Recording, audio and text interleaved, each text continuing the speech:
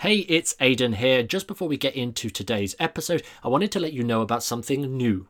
It's called the Magician's Business Group. We've just opened up a Facebook group designed to help you guys as entertainers grow and improve your entertainment business. So if that is you, if you are an entertainer that wants help growing and improving your entertainment business, just head over to thesuccessfulmentalist.com/group and the magic of the internet will take you right there.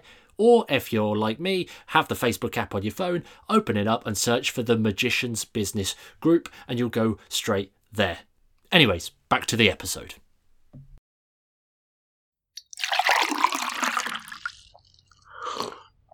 I'll be honest, Aidan, it's bloody boiling today and we're recording a podcast absolutely roasting in our rooms as the sun is out, there's not a cloud in the sky, the ground is turning to ash and fire beneath and we're slowly burning, but we're here to deliver you guys another awesome episode of the Successful Mentalist podcast, and today is all about choosing your material. Bloody heck, that took a turn. I don't know where you was going with that. You've gone from pouring a glass of water because it's a bit warm and we're sat inside with a blooming tech going off in a million miles an hour to ash burning and the apocalypse. Blimey. But yes, today we are talking, moving swiftly on, about actually choosing material. Now, this is something that we talk a lot about in a lot of these concepts that we're about to sort of share with you. We've explored in either complete episodes or in multiple previous episodes before, but we wanted to give a really clear sort of collection of the core principles that you need to be thinking about when actually choosing your material. Now, a few weeks ago, we actually spoke about how to fool your audience, and we gave you a really clear 4-step process to actually designing and preparing tricks that are fantastic and fooling for an audience. And today we're going to kind of do the same thing. There are 4 really clear sort of steps, if you like, to actually choosing good material. Now, the truth is there are many more than 4. In fact, there is a lot that we wanted to put in this episode, but we haven't. So we'll actually talk to you about it at the end. But actually, in our Learn to Thrive program, we actually have a huge amount of time dedicated specifically to choosing the material, building your show in the best possible way. But we'll talk about that later on. So, Ashley, what is the first point of this choosing material box thing? Well, you know us at TSM. We're not going to say, oh, it's as easy as go to your magic retailer and then choose a trick off the shelf. Oh, go and search All About the Tricks 1 and buy Ashley Green's amazing hand stick and hypno choke lecture. No, it's not as easy as that. At the end of the day, the hypno choke lecture might be for you or it might not be. You don't want to waste your money spending it mindlessly on loads of different crap which is just going to sit on your shelf and rot, or sit in your downloads folder of your G drive if you buy them from me. Look, you need to start looking the step beyond. We talk about this so much, actually giving a damn and looking a little bit further within what you're doing. And when it comes to looking at material, it's actually looking at your vision of good magic. What is good magic to you? What is your vision? That's where you've got to start, because that will give you the foundations, like we always say, to then elevate the next steps. Aidan, this is a fantastic point, which you talk about loads and loads and loads, and you gave a really good explanation on the Mystery Behind Magic podcast with Robbie and Shanad there, which we done a pod swap, and we've actually got that on in one of the previous episodes from last month, I believe. If someone's looking into finding their vision of good magic and it's like, oh, I don't really know, like, what is good magic? Isn't it just fooling? Oh, I listened to your last episode. Is that it? It's going a bit further as well. Like we've always said, that deep furtherness that you've got to kind of look into, isn't it? Well, exactly. There's so much to the question of what is your vision of good magic, and if you really want to boil it down, it quite simply is, what do you think good magic is? Because in identifying that, not only is that going to help with choosing the rest of your material overall, because heck, if your vision of good magic is, for example, I don't know, it's magic that just makes people think that you are the best at sleight of hand. For example, good magic is sleight of hand card magic. Like, let's really get niche here. Sleight of hand card magic. That's your vision of good magic. That's what you believe good magic consists of. Well, are you going to be doing propless anagrams? So you're going to be doing like coin vanishes and things like that. Well, it sits outside your belief and your vision of good magic. It's not what you believe is really great magic. And I think that's the only exception I would probably make. I've been talking about vision of good magic an awful lot through emails and through podcast interviews and all these other places. But I actually think that what we need to do is work out our vision of good magic and instead operate from our vision of great magic. Like, we use all of the good stuff. Like, for me, good magic, like, there's so many different things to it, as I'm sure you'd agree, and I'm sure every listener would agree. There's so many different things of good magic. Like, I would never perform rope magic, for example.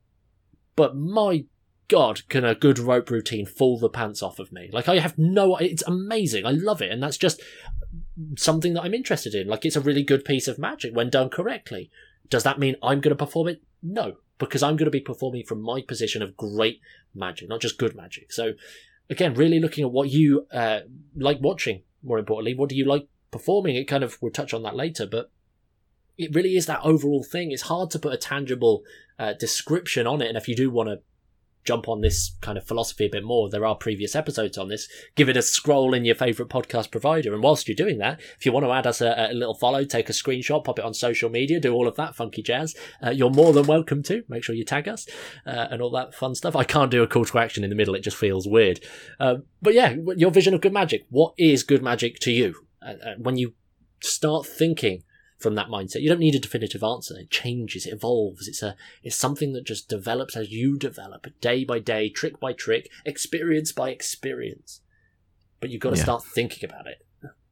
It's an ever-changing thing, and at the end of the day, we've all seen magic. It's the reason why we're here. It's the reason why you're listening to this. It's probably the reason why you got addicted to the hobby or the career you're in right now, because you've seen it, you liked it. But what is that one element there that you liked? And as you've said there, like, the worst thing that someone can do listening to this podcast episode right now, Aidan, is think, oh, well, this is my vision of good magic. Write it down, have that on the wall, and follow that for the rest of their life, because you said people are changing. New things change. The world changes. Experiences change. Different politics and world events are probably going to theme the way we perform our magic. Like, you look into the whole psychic realm, just to take an example. Back then, it was very much down to talking a lot about death when looking into, like, the Victorian era, like death and decay and the afterlife, because people were fascinated in it. It was the whole kind of dynamic around then, and it's kind of fizzled out now because we're a new population of people with different likes, different interests. So the people perform differently, and the people watch differently. So it's important to just look that step like beyond, understand yourself, and always be prepared to adapt. And I think it's just regular thinking and just regular being aware of what you like and what your visions are of where you want to go, isn't it? I think if you want to give a really tangible example of a current time, your vision of good magic might have involved something that, as soon as the pandemic hit, was thrown out of the window. Like, your vision of good magic, sure, it might be the same thing, but what is performable, what is great right now, or for the last year, 18 months, 2 years, however long it has been. Like, this episode is obviously gonna live longer than the crazy world that we're living in right now, but like, situational changes on a dramatic scale are going to desperately change the way that you see good magic. Like, good magic might be one thing then, but actually, because you can't touch people, you can't even stand close to people anymore, you can't talk to people without covering up half your face and just having some eyeballs on show. You've got to change that around, and you've got to play with that. You might have two definitions of good magic. This is good magic when I can actually communicate with people as per normal. This is my definition of good magic in a plaguey world where there's some other stuff going on. It's like, I'm trying to make lighthearted out of it. I probably shouldn't, but you get the idea. And as Aidan well knows, when body fluid's involved, that's not good magic. And when he was doing car to mouth the other day to someone on the street, he realised that was definitely not good magic there. Well, I wanted to see how far I'd push it. Luckily, I knew the people that I bumped into. So here's the story. I went out for a walk, as you do. I had a deck of cards on me. I was just shuffling cards, listening to some podcasts. Not the TSM podcast, because I'm not that vain, but I was out walking, listening to podcasts, and I spotted somebody that I knew walking towards me down this path, and I thought, right, this is great.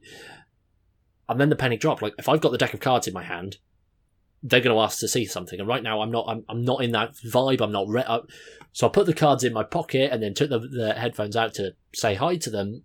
And I kid you not, within the first sort of 5-10 seconds, they said, "Can you show me something?" And I thought, go on then. And I thought, literally, my mind jumped to, let's push the boundaries. Let's see where the world is at right now. And I did. I shamelessly did perform a card to mouth. They didn't touch the cards or anything like that. It was literally me getting the card in my face, and they were not impressed. Well, they were impressed, but it was just, you could tell it was really awkward and uncomfortable. So, like, if I thought card to mouth was a piece of great or good magic pre-pandemic, it definitely wasn't in that moment. So, yeah, there you go. Don't do card to mouth when there's a plague. Ever-changing world, stop slopping your body fluids around. Moving on! But look, at the end of the day, once you found out your vision of... I'm sorry. That's a phrase. That is quotable. There you go. Everybody get that on the Twitter. I nearly said the tweeter there. Oh, God, can you tell them? What did you learn from the podcast today? Well, I learned that I should stop spraying my audiences with my own body fluids. Slopping body fluids was the phrase that you used, and the phrase the audience will use on the Tweetstagram, or whatever you want to call it. Ashley Green, the Psychic Mind Reading Show, the only show in which he slop your face with his body fluids. Right, we need to move on before this becomes weird. Look, once you found... This is weird now. He's holding us to it. He's holding us to it. Oh, look. When it comes to choosing material, you've got to look at your vision of good magic. And when you're looking at putting it in your show or buying it, does it align with your visions? If yes, brilliant. If no... can you change it to align with your visions? Because let's not forget that material that we already have, material that we're going to buy, we can change it. We can adapt it, right, to align with our visions. We're not just robots copying and pasting tricks out the shops or what we used to do 5 years ago. We can adapt and change, like Aidan's already said the world is doing. So can you do that? If so, brilliant. Step one, we're in the right direction. The material you've got is going in the right direction. It now aligns with your vision, which is the key thing. But the next thing, well, what's the bloody purpose of the trick? And this is something which, when we were speaking to Eric Edmeades about, a fantastic serial entrepreneur and someone who teaches a lot of public speaking, very relevant for magicians if you're looking to heighten your performances and actually be engaging when you're talking to people. He was fantastic. We got him on the podcast, talk all about public speaking. And when he does events, he was speaking about this, like, what is the overall purpose of my talk? Like, what's my primary objective and what's my secondary objective? This is the same when you're presenting your material. Like, what's the main focus there? And then what are you looking to achieve after it? Well, I think before we jump into the primary, secondary objectives approach, like, actually understanding what we mean by the purpose of the trick. Because for some people, if you've listened to our previous episode, for example, like how to fool your audience, your purpose of the trick is going to overlap with that. Like, what is your definition of fooling? Because at the end of the day, if you're not trying to fool your audience in any way whatsoever, well, it doesn't work. You're not a magician, you're not a mentalist in that kind of sense. So there's always a definition behind fooling, but by the purpose of the trick is like, what is the impact that you want that trick to have? What is the outcome supposed to be? In my case, like to do the card to mouth example, the purpose of the trick wasn't on my audience there. It wasn't to make them feel amazing. It wasn't anything to do with them. It was shamelessly and selfishly, I want to know where the boundaries are at for some people right now. So I did card to mouth. That was the purpose of the trick. I'm going to do this trick right now to push the boundaries of how people are, because I don't see a lot of people and I need to know what is like going back into live entertainment. Obviously now it's a bit more free in the UK, but back then I wanted to know what it was like. I needed to know so that when it came down to upcoming gigs, what sort of material could I be playing with? So the purpose of that trick in that moment was to find out where the boundaries are for at least these people, because then I have something to go off of. But for other people, like, the purpose of the trick might not be, and again, in 3 years' time after this worldwide crazy thing hopefully disappears and the world isn't burning to ash and fire, as Ashley likes giving examples, what is the point in the trick? What is the point? Is it to establish your credibility as a performer? Maybe that's what your opener's supposed to do. And in which case, when you start looking at your tricks and looking at in alignment with your vision of good magic, what openers fit that vision of good magic that is out there for you, that also help establish your credibility as an entertainer. Like, this is going to differ from trick to trick, but that core purpose is like, what is that outcome? What is the preferred outcome? Yeah. 100%. And like when you look at restaurant magic as well, wedding magic and corporate magic, it's going to change in every single scenario. So you've got to be relevant to the actual place where you're performing, and even casually as well. It's a completely different ballpark there, as you've just said, when you sprayed them with your mouth juice. Like, it's a completely different scenario. And you've got to be thinking about like what the overall purpose is in that point. And just to give an example of how different this might be, weddings. Your whole job is just to like fill the time, and you just want to entertain people and get them having fun, right? Like, if you really boil it down to the bare bones basics, that's what you're there for. But maybe in a corporate trade show, maybe your core purpose there is to literally, you want to bring people to the stand. Like, you have to be interesting enough to get people to stop going around the different stores and seeing other suppliers or people selling welding equipment or whatever and actually come to the stand for these people that you're performing to so they can flog them insurance and talk to them about why their insurance is the best in the world. Very different scenarios, two different purposes, because it's two very different situations. So actually looking at where you can perform can really help you identify the purpose of this as well, really. And, when we look at, like I've mentioned, the primary and the secondary objectives, you touched on something there, which might be the primary objective where you perform, especially if you're doing, in my case, a corporate show where I'm performing to people that ain't got a monkey's who I am, don't give a damn, it's just another day at work with people they hate, and they just want to go home. And secondly, they might be a tad drunk because they're bored and they're just having all the free booze they can. When I come out on stage, my main primary job is to literally say to people, hey, I'm good enough so that you can pay the next 45 minutes with me. It's the exact same purpose of what Eric Edbees was saying when we were speaking to him, because he's in a similar sort of environment. That corporate speaking world, you've got to prove to your audience, first of all, that you're good enough for them to invest your time with you. So my primary objective when I do these corporate shows is to literally, I'm good enough, you can watch me, it's going to be bloody cool. That is my one primary thing there. Exactly that. And if you haven't listened to the interview we did with Eric Edmeades, I believe it was episode 39 of the podcast. If you want to jump to a list of all of our episodes, you can head over to thesuccessfulmentalist.com/pod list, all one word, pod for podcast and list for list, and it's a list of all of our podcasts because we're geniuses when it comes down to naming stuff. You can scroll down and find episode 39 and go straight to it there, but honestly, it's the art of public speaking is genius. I learned more from that one interview than I had in years of studying in public speaking. Highly worth listening to. But yeah, the whole concept of this primary objective, secondary objectives. Now, Eric gives it in the episode very much a case of like for a talk, for a presentation, and he gives examples for a show, but to really make it super clear, primary objective. What is the big thing that you're trying to do? If in a corporate show, you've got to go out there and prove that the person booking you has made the right choice, or actually that the audience is all on side, ready for the rest of the show. Like that could be a primary objective. Now, a secondary objective are the other things.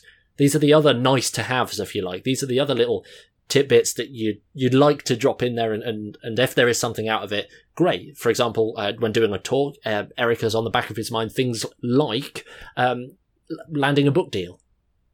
And if he can drop hints that he's writing or wants a book or something, and somebody in the audience of that talk or that show or whatever is connected enough to join the dots and make that happen for him, win-win. He wouldn't have got that if he hadn't referenced it. And what we're trying to say here is that in the purpose of your trick, your primary objective might be to get people all on your side ready for the rest of the show, but your secondary objective there, it might actually be to set people up with a specific thought process or have everybody thinking of a specific piece of information that you can then use later. Now, the ins and outs of that, who knows? But ultimately, you've got this primary objective and these other little things as well that are nice to have for the rest of the talk, rest of the performance, the rest of the show and beyond. Yeah, and for an example out of corporate and in residencies, or that could be maybe just getting TripAdvisor reviews for the restaurant so that you seem even better. Like, your primary objective is like to frickin' entertain. Like, your primary objective is not like TripAdvisor, like walking up, hey, leave a TripAdvisor. Like, that's your secondary objective there. But there's that icing on the cake for the actual venue so that, like, they're going to continue booking you if you're getting all of these raving reviews. And maybe in a casual situation when you're performing to someone down the pub, well, maybe a secondary objective there might just be like to maybe hint that you can do parties or weddings, or maybe just sign them up to your Instagram. But whatever this is, planning it ahead of time means that when choosing material to loop this background and really connect the dots to people that don't understand at this moment where we've gone on this, means when you're choosing material, you can make sure the material is right to allow you to encompass all of those things. For example, if you're doing material where you're not going to have much talking time with the audience, so you're doing a silent manipulation act, is that really going to get people signed up to your Instagram, or is that really going to land you the book deal, for example? Maybe to do that, you might need to actually talk, in which case the silent manipulation act might not be for you. For me in the corporate world, I know that doing my long hello, look at me, and just chatting with the audience isn't good enough. And I know there's certain effects which aren't good enough. First of all, like going into the weird psychic woo-woo stuff straight away, because people immediately turn off as soon as I rock up and start doing psychic woo-woo stuff. They're like, never heard of this guy. I'm at a work event. What the hell is this? This is weird. Like doing my hypnochoke. Aidan, imagine if I'd done my hypnochoke at the beginning of a corporate show. It'd just be weird. The audience isn't primed for it. If anything, I'm now turning them off. It's the wrong choice of material. Instead, I want something there to really highlight who I am. Something good, something entertaining, something light-hearted that really shows me in the best light possible. That's the material that I'm looking for. Not some weird hypnochoke or weird psychic woo-woo tarot reading. That's not going to custom mustard. That'll be later in the show. So that will help. Like, what you're looking to achieve will help encompass the type of material that you're looking to choose at the specific moments within the show, or the show overall. Well, it goes beyond that. It also helps inform the presentation of the routines as well, because as you said, like that silent manipulation act would be, if you're going to do a silent manipulation act and your secondary objective is to get people on your Instagram, well, sure, you might have to adjust a trick, but actually, what if instead of producing playing cards, you produce blank playing cards with the Instagram logo on it? Or maybe you produce a giant... I don't know, I've lost an example on that one. But you get the point. Like, it informs the actual presentation, not just the actual point in the trick. It's a really important narrowing mechanism when choosing material. Like, what is the purpose of the trick in this specific portion of my close-up repertoire, or this specific portion of my show, my online or stage or whatever it is, the parlor, you name it. What does this trick here need to do? Right. Now, what can I use to actually fill the blanks? It's that funnel filter mechanism. And to give, in terms of the situations where you've got these impromptu performances, take Cartermouth in the middle of a diseased, plaguey world, prepare this in advance. When it comes down to the impromptu stuff, like, you're not going to be able to think right there and then, what's the primary objective? What are the secondary objectives? Think about your impromptu set, for lack of a better word or phrase there. Think about that in advance. What are the primary objectives? What are the secondary objectives? Perhaps somebody you bump into just so happens to find out by some miracle means that you're an entertainer. Well, right there and then, you're not going to be able to filter out and find out whether they're going to book you or know somebody that does. Chances are you're going to have a quicker, shorter conversation with that person. So your primary objective might be to get them on your Instagram so that you can follow up with them later on in a friendly, non-formal way. Maybe that's your primary objective. Now, in that moment, you know exactly what you've got to do through your trick. Bingo, job done. And just to close the loop on the silent manipulation app, at the end you produce a giant Instagram logo. At the bottom it says, follow Aidan_the_wizard. And then you produce another sign that says, or a slop on your face. God almighty. No. You could just follow me on Instagram if you like. I'm not that active, but that would be fun. But yeah, so there are two other questions that we've referenced already in this episode a few times, but it's worth bringing them back around to the front again. And that's kind of, do you enjoy performing the trick? And does the trick fit the environment you're going to be performing in? Because at the end of the day, when it comes down to choosing material and you're writing your close-up repertoire, you've got your vision of good and great magic. You're going to start using that as a framework to put some tricks in. You know what the purpose of the trick is supposed to be, your primary objectives, your secondary objectives, if you want to go that far. But you know what the point in the trick is actually going to be. If you don't enjoy performing the trick, you're not going to perform it as well as you could. And equally, if the trick doesn't fit in the environment that you'll be performing in. Heck, a few episodes ago, you gave the example of producing a bottle and then moving to another table on the other side of the room and then producing the bottle, the same routine, but the table that was just performed for saw the entire method. Like, it doesn't fit that. So as a result, that was a poor choice in material for that environment. Bear in mind, both of these questions can go on a million different ways. What would you say are like the one or two things that people need to bear in mind when considering material from these angles, Ashley? Look, at the end of the day, when it comes down to like, do you enjoy it? It's literally just looking at it as it is. When you perform it, do you have fun? Does it cause that little bit of excitement from within? If the answer is yes, then carry on. If you're like, no, and it could boil down to the two reasons, it's just like too hard to perform, you haven't practiced it enough, you need to go away and practice it. If you just don't like the effect, just stop performing it. It's just going to be displayed in your body language. Your audience is going to pick up on it. Do you enjoy it? Even if it gets great reactions, that's an important point. Even if it gets the best reactions of your entire show, if you don't enjoy it, we are openly saying right here, bin it. Move it out of your show quick. Yeah, 100. There's no point doing something you don't enjoy. But we all know at the end of the day, when we perform something, if we like doing it. So that just means you've got to get in a little bit of practice time when you're looking at new material and stuff to really test the water to see if it's right for you. And secondly, does the trick suit the environment? Well, that means you've got to be looking at where you're going to perform. Do you perform casually? Do you perform at weddings, trade shows, college tours? Are you big theatres, small theatres? Are the theatres you're in have a stage in the middle when you're surrounded? Or is it like the stage head on, like actually looking and doing research into the environments which you're going to be performing to determine whether that material is going to work. At the end of the day, I'm not going to be doing my impression pads with carbon paper and opening that up to get my peak if I know there's people that are going to be behind me because it's going to suck for half of the audience. I'd opt for something else instead. It's really easy to work out the types of material when you boil it down to their bare bones basic things. Do you have fun? And is it going to suck for some of the audience because of the environment you're in? Simple as that. And that really is a bunch of philosophies and things that we've been talking about in different places across TSM and in general conversations. And it kind of summarizes what the last few weeks of episodes have really been sort of talking about on the TSM platform. But ultimately, choosing material, like, you just got to make sure that you're choosing it for the right reasons. And sure, our thoughts on your vision of good magic and the purpose of the trick and whether you enjoy it and it fits the environment, they're just some angles that we like to look at in terms of actually making sure the material fits. And if you want to dig into this a little bit deeper, we'd love to actually work with you one-on-one and help you actually dial that in. And we've got this incredible course to inflate our own ego here, called Learn to Thrive. And the promise is simple.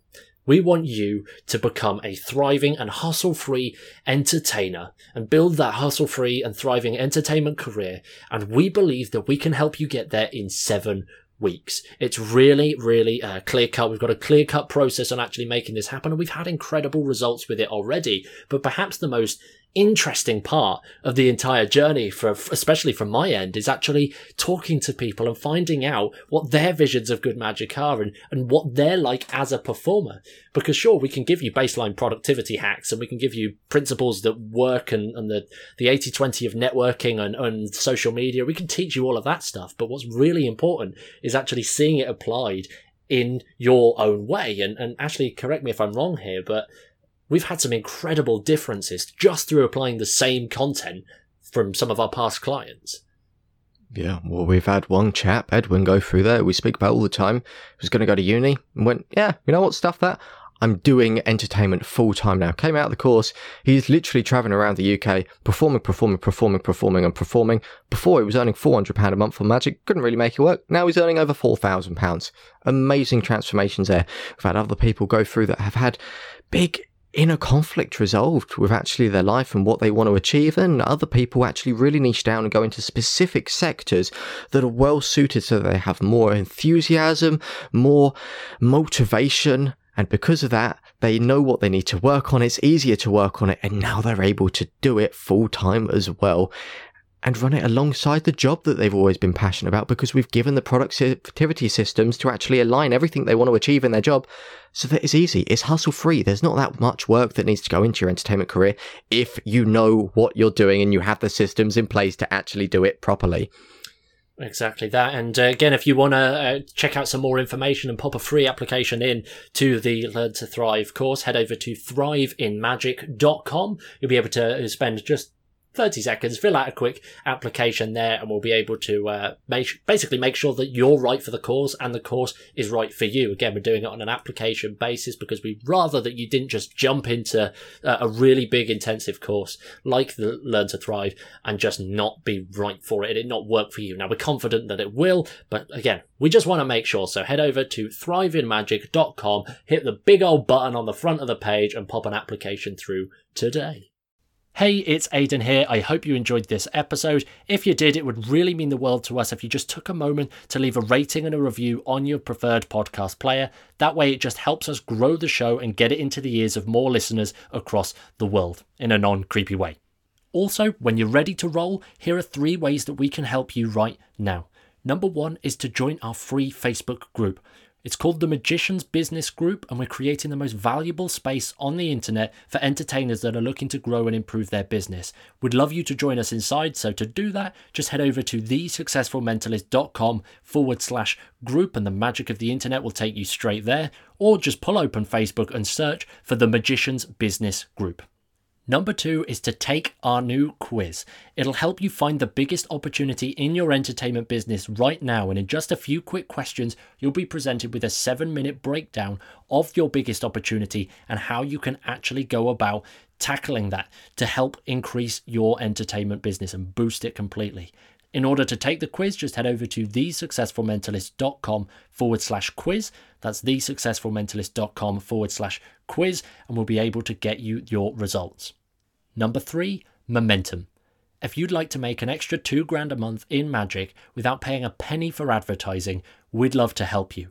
Our latest coaching program, Momentum, is designed to get you booking gigs every single week for at least £500 so that you can be growing your entertainment business without having to worry about websites or business cards or advertising or any of that kind of stuff. To find out more, just head over to thesuccessfulmentalist.com/momentum. That's thesuccessfulmentalist.com/momentum, and we'll send you all of the details.